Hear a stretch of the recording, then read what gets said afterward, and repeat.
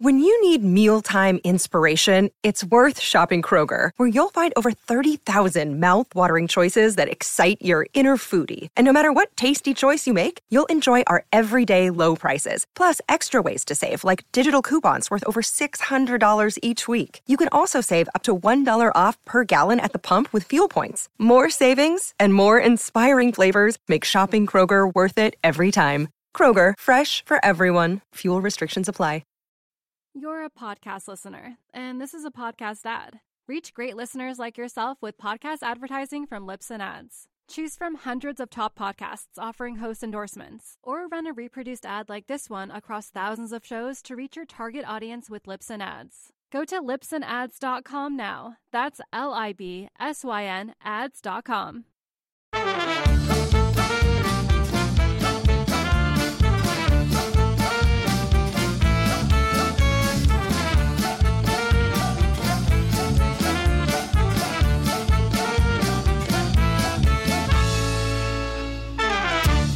Hey James, how you doing? Hi Dan, I'm fine, how are you? I'm okay, I'm alright. Alright. I feel like we really haven't nailed these intros.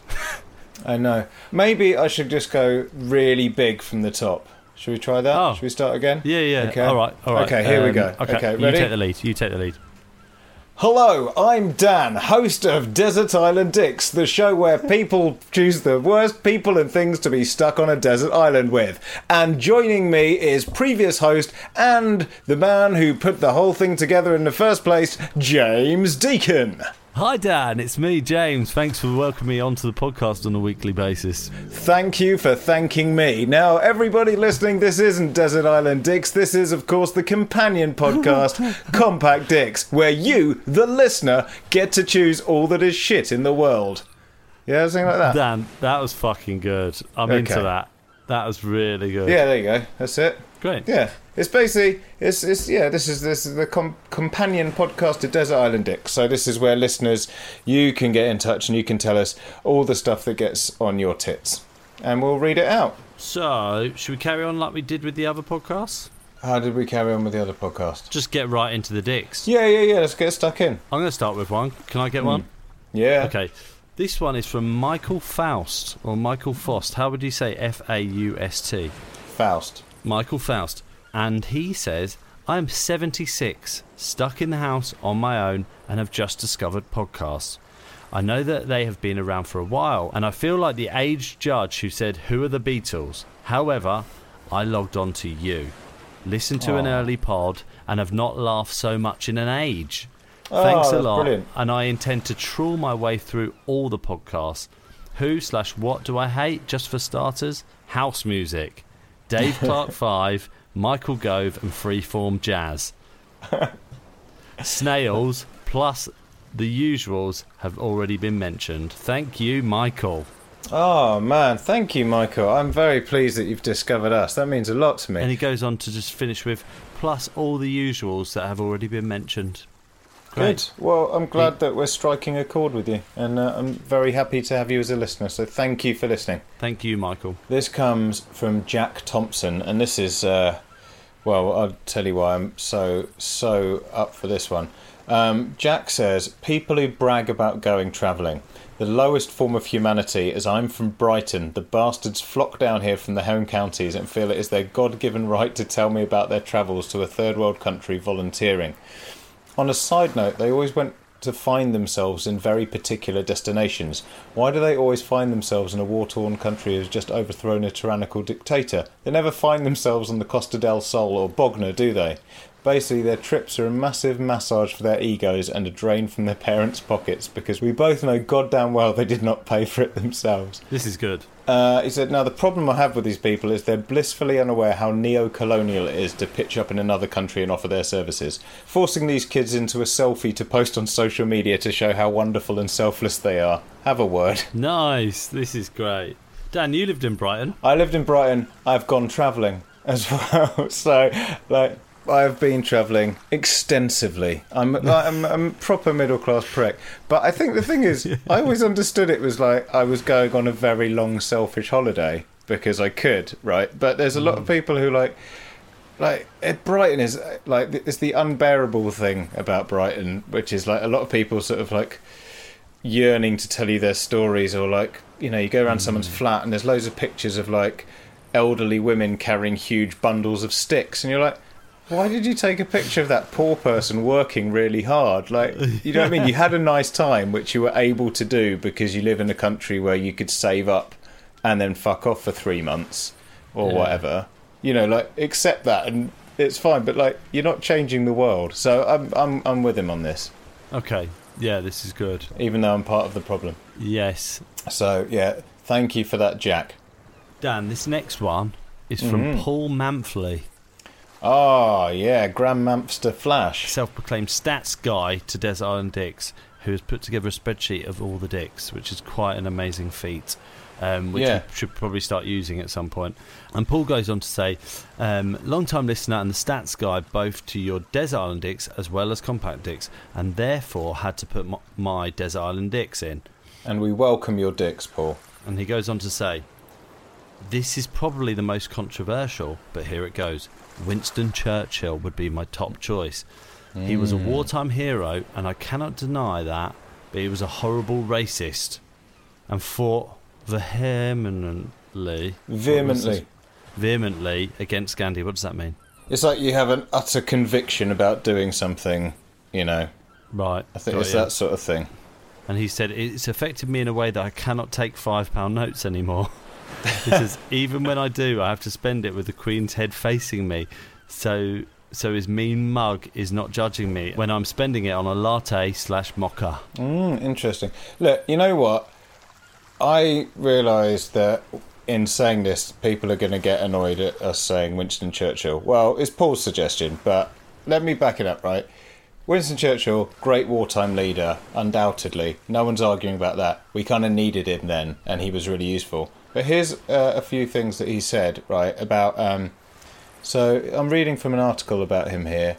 When Mahatma Gandhi launched his campaign of peaceful resistance, Churchill said he ought to be bound hand and foot at the gates of Delhi and then trampled on by an enormous elephant with a new viceroy seated on his back. Wow. As the resistance swelled, he said, I hate Indians, they're a beastly people with a beastly religion. So, I kind of think, right... He was very good at being the Prime Minister in World War II. But, yeah, like, there was that other side of it. The way I see it is, right, you know when there was, like, the London Bridge terror attack thing, right? And there was some people who bravely stood up to the terrorists. And one of them, apparently, said, come on, you fuckers, I'm Millwall, and then took them on. Oh, yeah. So, like, in that situation, you want that guy on your side. Yeah. But... to have a drink with on the island, probably not. This is really actually quite good, Dan. I like that. I didn't know where you were going, but I'm there. I'm right with you. Yeah. So, you know, like, there's different tools for different jobs, is what I'm saying. Come on, you fuckers, I'm fucking Millwall. Yeah, like, when else do you want to... You know, and if you said that easily in the face of a terrorist, you've said it quite a lot of times, right? Yeah. Definitely. And I live very near Millwall, so I've got to be very careful about what I say. And Paul goes on to say, love the podcast in both iterations, as always. Paul Manfley, a.k.a. Stato Paul. Oh, thank you, Stato Paul. Thank you again for your sterling work compiling stats for us. It's very much appreciated. I've got one here from Jonathan S. He says, I would like to nominate a specific genre of song. It's basically a good song which has been ruined by a horrendous cover version in an advert, generally but not exclusively on a car advert. I can't actually name any right now as I turn them off within a nanosecond of the song reaching my consciousness. Typically it's a great song full of emotion. On the car advert version it's generally being sung by a bunch of soppy mid-20s, possibly the same smug arseholes populating the adverts themselves, filling it with a heap of faux emotion, but basically an empty shell of a song, sounding like the worst excesses of an also ran on the X Factor. Generally, the said song will not immediately be recognisable. There will be a moment where the drivel penetrates your conscious mind and you start wondering, don't I know this song? Then the realisation along the lines of, oh my god, it's the Ace of Spades sung by Mr. fucking Tumble. That is really good. I Jonathan, know that that's exact feeling. beautifully It's put. like, it's a really breathy cover. And you're just like, they used to only do it once a year for the John Lewis advert, and now it's just like any advert can have a breathy cover of a song on it. Yeah, and I've said this before in the podcast, but it, like, you keep thinking this trend can't carry on. It's been like 10 years. It's like the whole keep calm and carry on thing. You're like, is this still being used? Like, who the fuck is still using this kind of way of doing things? It's like for a bank as well, and it'll be like, you're not alone. Yeah. I'll be with you till the end of time. And like, you're just like, oh guys, yeah. come on. And they did, this is the rhythm of the night. Oh, they did? For McDonald's once. I was like, fucking hell. So bad. Oh, the only great. thing, I think it's because clients sort of go up to an advertising agency and they go, yeah, we really like that advert with a terrible song on it. Could we do something like that? And then the advertising agency say, have you got any money? And they go, yeah, loads. And they go, yeah, you can do something like that. And then that's how ads get made. That's exactly how it happened. Jonathan, thank you for sending that in. I mean, that was beautifully written. We couldn't really add much to that. It was complete. You're a podcast listener, and this is a podcast ad. Reach great listeners like yourself with podcast advertising from Libsyn Ads. Choose from hundreds of top podcasts offering host endorsements, or run a reproduced ad like this one across thousands of shows to reach your target audience with Libsyn Ads. Go to libsynads.com now. That's LIBSYN ads.com. Hey Dan, I love reading our listeners' venomous hate, but I thought at this juncture it might be a nice place midway through the podcast to do something a little bit different. How do you feel about that? I feel great. Let's do it. Okay, so Dan, what I always feel like we try to achieve each week, but we're not particularly good at, is throwing people back to previous podcasts that we've put out and in getting them to listen. And so, without asking, voluntarily, my dad, who has actually been on the podcast, episode 50 was a dad special with my dad, John Deacon, not the bassist from Queen, but still a great man. He voluntarily just started going through old episodes of the podcast and has put together a little bit of a nudge to the listeners to go back and listen to some previous episodes. Do you want to hear it? Yeah, I'd love to. Great, let's play it now. Hi James, Dad here. Loving the new podcast, son. Just like to congratulate Dan on the takeover. Well done, Dan. Doing a great job. Now, as you know, son, I'm a massive fan of the podcast, having listened to all episodes, some of them more than once. So I'd just like to steer the listeners in the direction of some of the classics. One of my favourites is Ash Frith, who chose his own son. And when you listen to that particular podcast, you'll understand why. It's brilliant. Right, next up is Ian Dale, political analyst, who mentions Richard Madeley getting his cock out and having a wank. So makes me chuckle every time I see him on the telly. Brilliant. Next, we've got former Home Secretary and Strictly Come Dancing contestant Jackie Smith, who, surprise, surprise, chose Boris Johnson. This is prior to him becoming the Prime Minister, but would you know it, she is a massive punk rock fan, and she has seen some of the biggest bands on the planet. There you go, girl after my own heart there. I'd love to see her doing the pogo on Strictly to the Sex Pistols. That'd be TV gold. Anyway, there you go, son. Just a few little ideas for the listeners to tune into. Anyway, catch you later. Cheers, son. Bye. And that was it. That's perfect. It's great. You know what? I think the thing is, we all have our favourite episodes, and it's nice to hear someone else's favourite episodes, because every time I'm trying to think of who to direct people to, I always come up with the same ones and then just go, I'll just go and listen to the back catalogue and don't really say anything at all. So thank you, John Deacon. Yeah, I think if he's up for it, maybe he could do some more of those. I'd be very happy to have his help. Very much appreciated. Thanks, Dad. Right, I've got another one for you here. Okay.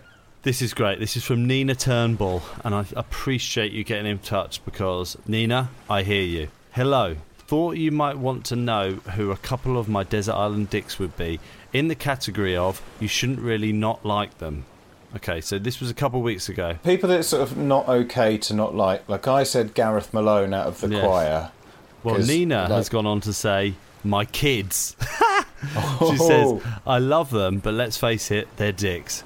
You hurt a hair on their heads and no doubt I'll hunt you down and kill you. But they are, nonetheless, dicks. Young teenagers full of ridiculous ideas about the world and unwilling to listen or learn from anyone. Lacking in appreciation of how lucky they really are living the cushy middle-class life they do, and really fucking scabby. Fake tan marks, mouldy cups and bowls, sweaty socks strewn around my house. Lazy too. I've literally just taken a compass out of my washing machine because they couldn't be asked to empty their pockets before doing the washing. And fuck me, are they rude. In fact, they spend a lot of their time gaslighting me, I think. Oh my God, Mum, you are overreaching. What's your problem, Mum? You are so oversensitive. I never said that, Mum. You're losing it. Oh, yes, man. I am losing it now with you two bastards. So on a desert island, moaning every day about eating coconut. Oh my God, Mum, not again. We always have coconut. And sleeping on leaves. Oh my God, Mum, I'm not sleeping there. It's shit. It's a big fat no fucking thanks.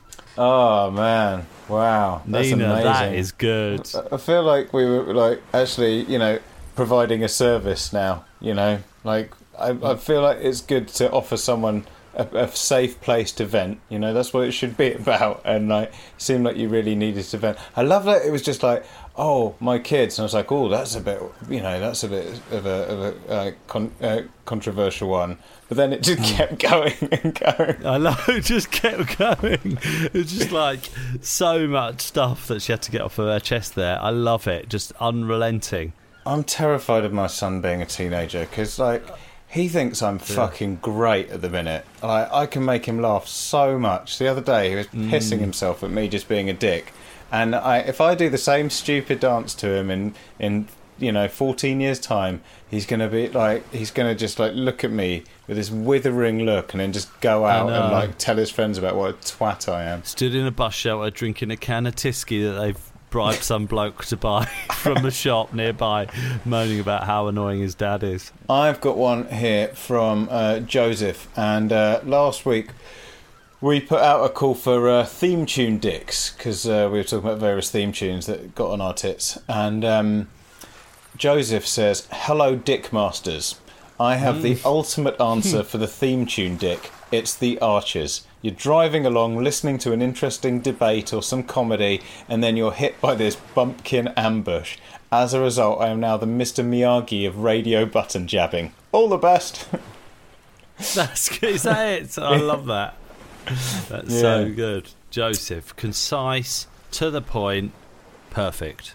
Well, this has been lovely so far. But Dan, do you have one to set the listeners up with for next week? Yeah, so we'll always like any submissions of any kind of dick that you want to send us, whether it's people, food, drink, film, song, animal, whatever. But in case you want to get involved and you need a little something to jog your imagination, then here's a suggestion. It's a broad one, and it can be in any category really that we talk about. So it could be a person, food, drink, song, film, animal. Oh, this is good. Yeah. But it has to be something that lots of your friends like, but you hate. So my example here is Radiohead. So like, I would say the majority of my friends love Radiohead, and like, I understand why they're an important band. Like, I'm not going to say, oh, they're shit. I just don't like them. But I really, really can't stand them. And but Dan, have you not just given them a good go? This is it. Do you know what I mean? This is the thing, because no one accepts. Have you not tried to like them? And do you know what? And I've even got one friend who used to hate them as well, and now she loves them. And she'll be like, "Oh, but you can't believe you don't like them." I was like, "You used to hate them more than I do." I think I'd probably like them if it wasn't for his voice. That's the thing that really I just find it really like unsettling and creepy. But I think the thing is that everyone I know who likes Radiohead also, it's like, because I don't like Radiohead, they also think I just don't like any good music. It's like, there's loads of bands that you could be like, oh, I like the Beatles. Oh, I don't like the Beatles. Okay, fair enough. But with Radiohead, it's like, people who like Radiohead, if you don't like them, it's just like, well, your opinion's worth nothing. Right, maybe that's just my friend. But but this is good. Yeah. There's a real, like, condescension that comes with not liking it. So, but the thing is, it's anything. Like, if you don't like something that all your friends like, maybe it's like a song or a book or a film or whatever, it's so much worse than if you just don't like it on your own, because you get this sort of weird kind of like, you just feel out of step with these people that you're really close to, that you share so much with, and it just and you can't complain about it in front of them, so it's particularly jarring. So any examples of things that your friends like but you hate? This is perfect. I can't wait to hear it. So send those in, dickspod.com/contact. It's got the form on there. Send us your choices for things that your friends like that you don't like. Yeah, exactly. And also just send us your other dicks as well. Yeah, you can be about anything. But if you want to get involved and you can't pin it down because there's too many floating around in your head, there's a little guide for you. Lovely. I love it, Dan. Dan, this has been great. I've had a lovely time. Should we do it again next week? I'd love to. I'll be here. I'll be here too. Good. Well, I'll join you on the island next week then. See you, Dan. Bye.